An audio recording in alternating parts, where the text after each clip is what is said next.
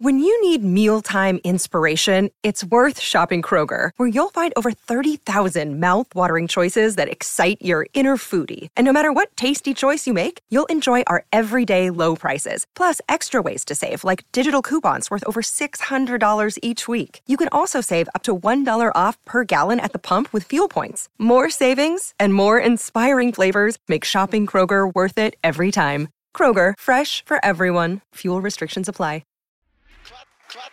Clap your hands and stomp your feet.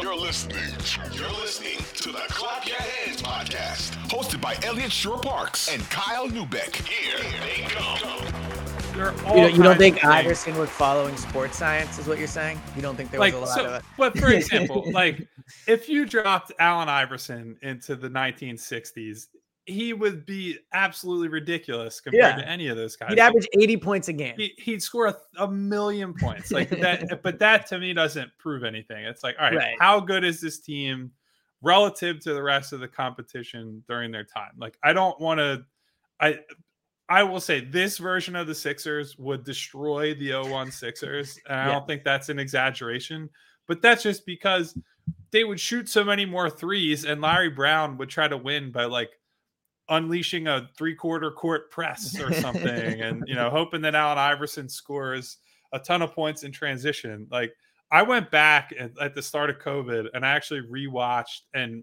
recapped the 0-1 finals as if they were happening live. And one of the takeaways I had was that Mutombo, I feel like, got a bad rap for that series because Shaq was insane and was just so dominant.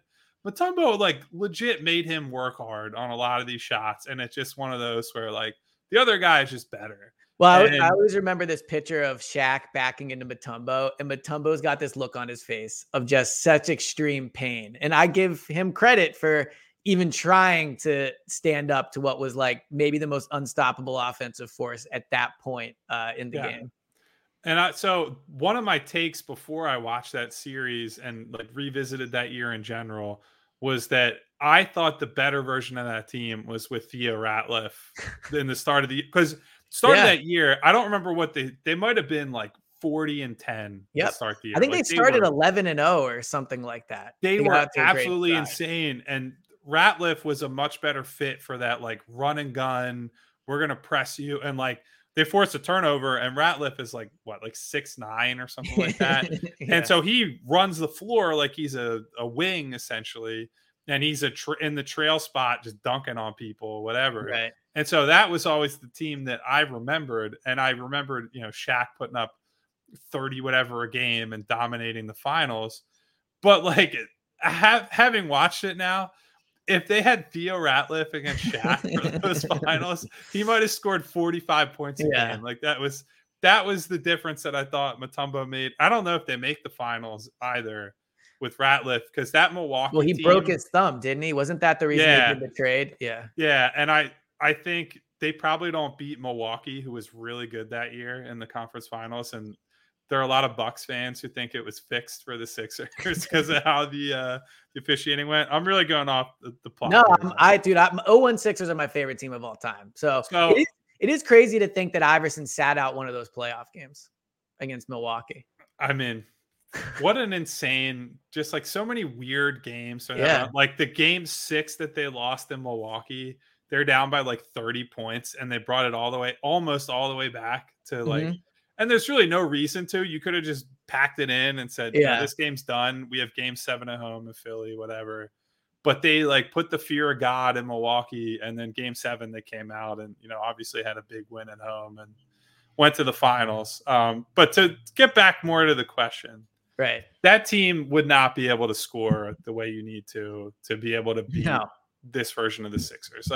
If we were to say, all right, they're just going to shoot more threes because that's what you do now. And they mentally make that switch, but they haven't actually changed the roster at all. They're still screwed because they're playing, as you said, Aaron McKee was 6th man of the year at the time, a good source of offense off the bench, offense and playmaking, I should say, but can't shoot relative to guys playing in the league today. And then you're playing, Tyrone Hill as your power forward. I don't know that I don't know if Tyrone Hill took more than, this is another one to look up right now. He couldn't have taken more than like 15 threes the entire season. Well, I actually have their page up, I think. There was a few players on the Sixers that literally didn't take a single three. So let's see. Tyrone Hill. Here he is. Tyrone Hill attempted 0.03s that year, according to his the basketball reference page. So 0 at all? Not a single one? It says that he has 0.0 of 0.0 and 0% from three. So I would assume I can go to so that's your starting power forward most. Okay, he took 1 3 all year. My bad. He took 1 3. Yeah. But that's what I mean. Like, so you'd be asking guys, even if you're saying like they have the mental component of the modern game, they're just not guys who took threes and are not comfortable with that shot. Like the whole offense was not designed around that. It was that Iverson cut that they had Seth Curry doing the last few years. You get him isolated on one wing and then he attacks one-on-one, and those guys kind of fold around him. Like that's fine. That worked really well because Iverson was a great isolation scorer, and the rest of those guys were workman defensive type guys. Mutombo, like the best possible version of that, like defensive player of the year level defender at center. But I'm trying to imagine Mutombo getting pulled out to the 3-point line because Joel is like. That's another thing. It's like you're asking guys who they were good defensively at a time where you only really need to guard from, I don't know, let's say 18 feet and in, 15 feet and in most of the time.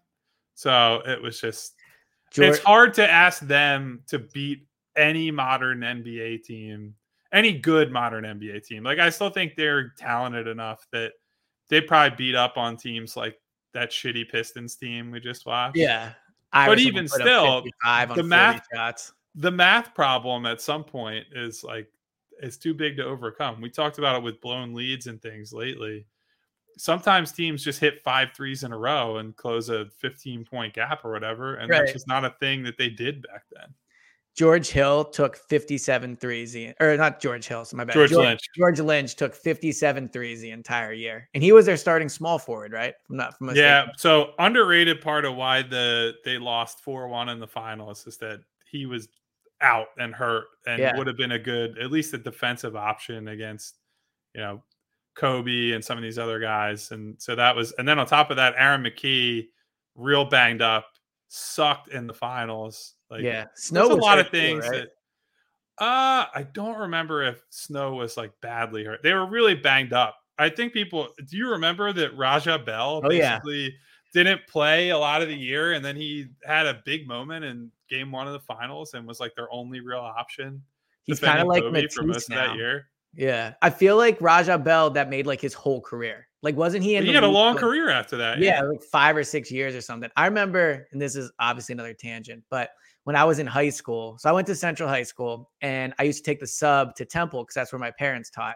And so I took the sub one day, and I get off, and there's like a huge crowd, and like girls are like crying, and I'm like, oh my God, what's going on? It was literally just Iverson and Tyrone Hill walking down Broad, like on Temple's campus. And like, it was unbelievable watching the reaction to Iverson just among, we get jaded with it sometimes. Like we see these athletes in person all the time, but Iverson back then, man, like Joel's a star and he is a face of the league. Iverson back then was another level of star in the city, I think. So I think this is one of my most controversial takes. Basketball wise, I think there's a better case to put Allen Iverson on a basketball Mount Rushmore than there is for Kobe Bryant. And I'm going to tell you why. Because I think Kobe is basically like, this is not to deride him for his career. He had an amazing career, all-time great career. He's basically just a worse Michael Jordan. Like he is not, nothing about his game itself was all that unique. Like, incredible scorer, incredible two-way player at his peak, won everything there is to win, blah, blah, blah. But like mostly like has admitted that he just copied Jordan's moves. And like, that's not something we should make fun of him for. Like a guy coming as close as he did to replicating Jordan is unbelievable because Jordan's stats still are like video game numbers if you actually go back and look at them. But if you talk about like real influence and like Iverson changing paradigms, like the fashion and like the style stuff that he did, like the way that like they changed the dress code and they like instituted a dress code that there's like elements of racism and shit like that in there specifically because of him. Like guys now are able to, they're like league fits accounts looking at how guys dress mostly because of Allen Iverson. Like he was so influential off of the court, and like the way that rap music becomes affiliated with basketball in some way. It's like him and the Fab Five in the 90s are like the reason that happens. And so he is this really interesting piece of basketball history that, like, if you remove Kobe, basketball history changes and like we lose this like all-time great player or whatever, but I don't know that much about basketball itself changes, but so much of the culture around basketball changed because of Allen Iverson and how the league and how the world reacted to him. And now, like he has said it 1,000 times, I love Allen Iverson more for, the way he embraces these younger generation of players and says like, I took an ass kicking from people so that these guys could be who they are. And like, I'm so happy to see, the way the league has changed. Like he loves Steph Curry. He's like, I would never get to take 11 threes a game or whatever it is. And I'm so happy that these guys can do something that's uniquely them, that's different to them. And so I love Iverson for that more than, I grew up watching him play. He's like my hero as a kid. But the way that he's been an ambassador for the sport to me is just so cool to watch. In spite of the fact that like he was so miserable at the end of his career that I thought he'd be like one of those back in my day, blah, blah, blah guys. And it's been the opposite. Well, I agree with everything you said there. I mean, I think we both agree Kobe was a better player, obviously, but for sure. I also think this is about the Hall of Fame in a lot of ways too. I think sometimes we try to make the Hall of Fame, like I'll use an NFL analogy, Matt Ryan or Phillip Rivers. They'll probably get in, right? Because they compiled a bunch of stats. They were good. They were great players when they played, but you can tell the story of the league without bringing up Matt Ryan and Phillip Rivers, unless you want to tell the story of the most historic Super Bowl collapse ever. Then you have to include Matt Ryan. But I think when you talk about telling the story of a league and a Hall of Fame and a Mount Rushmore, you have to include more than just who was the best player. If you're doing the 4 best players, Kobe is on that Mount Rushmore before Iverson is. But to your point, you can't tell the story of the NBA and how we got to where we are today without talking about Allen Iverson. And Kobe would come up for sure because he was on great teams, but he's mostly just a list of the champions. There's not like a huge moment in the league that changes it. So I think that's a fair take. It is crazy to think about what Iverson went through, when he played. I was too young at the time. And, think about the fact that he was on a magazine that airbrushed all his tattoos off, like what he went through. And I think what you say is really true, that him being who he is now. I remember like 10 years ago, I read a book about him, and, he's sitting alone in TGI Fridays and he's had a lot of off the court issues. So I think just seeing him now and where he's at, and he's at the Sixers games, maybe not as much as he used to be, but I feel like for a few years he was there all the time. It is cool to see him get through what he's been through to where he is now. Yeah, I just think people think a lot harder about how they talk about athletes in part because of him and like how he was received by the general public and the media. There's, again, I understand this is pot calling the kettle black, but like a largely white media covering a guy who's like came from bad circumstances, like that 30 for 30 they did on his arrest and that fight in the bowling alley and everything he dealt with as a product of that was really eye-opening for me, because I was not even cognizant of who he was when all that happened, and then he's just a guy who plays for the Sixers, so it's like, oh my god, this guy's awesome, but you don't know about all that he's gone through to get there. And so we're really getting off on an. I was going to say, so overall, you think the 22 Sixers would smoke the 01 Sixers? I do. It's basically where we fall on it. But here's what I would say. I still am not going to put them over the Jimmy Butler Sixers. Wow. All right. So you think that Jimmy Butler team would beat this team? I'm not saying they would beat them. I do think that team had a defensive ceiling that is really hard to get to. Like, they came as close as anybody did that year to beating the champions, the Toronto Raptors, like went 7. And if not for a crazy Kawhi shot, who knows what happens in overtime. I still think they lose that game personally because they're on the road, and road game 7 wins are really rare in the NBA. Especially but even still, like, they challenged that team. They took that team to the brink. And I thought that it's a team that had basically no depth, but that starting 5 was really, really good whenever they took the floor. And the deeper you get in the playoffs, the harder it becomes to even like play other guys. And so you just lean on that top 5.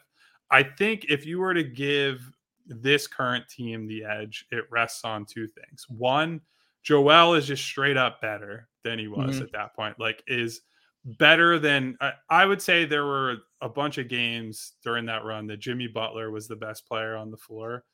Joel would be the best guy between those 2 teams, period. Like, he is at a level that Jimmy has never been. He is older now, but I agree he's better. Like, his body's more broken down, but I think he's a better player. Yeah, so he's just at a level that he was not at before, and as a two-way guy is really hard to match in the league hierarchy. I do think that offensively, the other thing is that James Harden being the guy at the controls instead of Ben Simmons, where he's just kind of a waste of space, and they had to default to this Jimmy as point guard, which Jimmy was good enough at it to push that team to 7, but like, really you want Jimmy in more of a traditional shooting guard role, right? Where he's more in attack mode, and you'll get some secondary playmaking, but it's not Jimmy runs the offense every time down. And so being able to give it to Harden and say, you're going to run the offense, and Tyrese is there as a secondary option, and you have Melton, and you have Tobias, and you have a corner shooter and PJ, assuming that he has a pulse on a given night. Yeah, and a working hand. Yeah. And I think this team is probably better now, but I want to see it in games that actually matter, because we are sort of prisoner of the moment right now, where they've played a lot of bad teams over the last month and a half or so. And it's hard to say they're at a level that can get higher than that playoff ceiling that they hit. I think because they lost, people forget that was a back and forth chess match. Like, there are a couple games that can go either way. They won in Toronto in game 2 and flipped that series with a killer Jimmy game, and like shut down a team with Kawhi. And that was a deep and good Toronto team. And that team deserves a lot more respect than they probably get.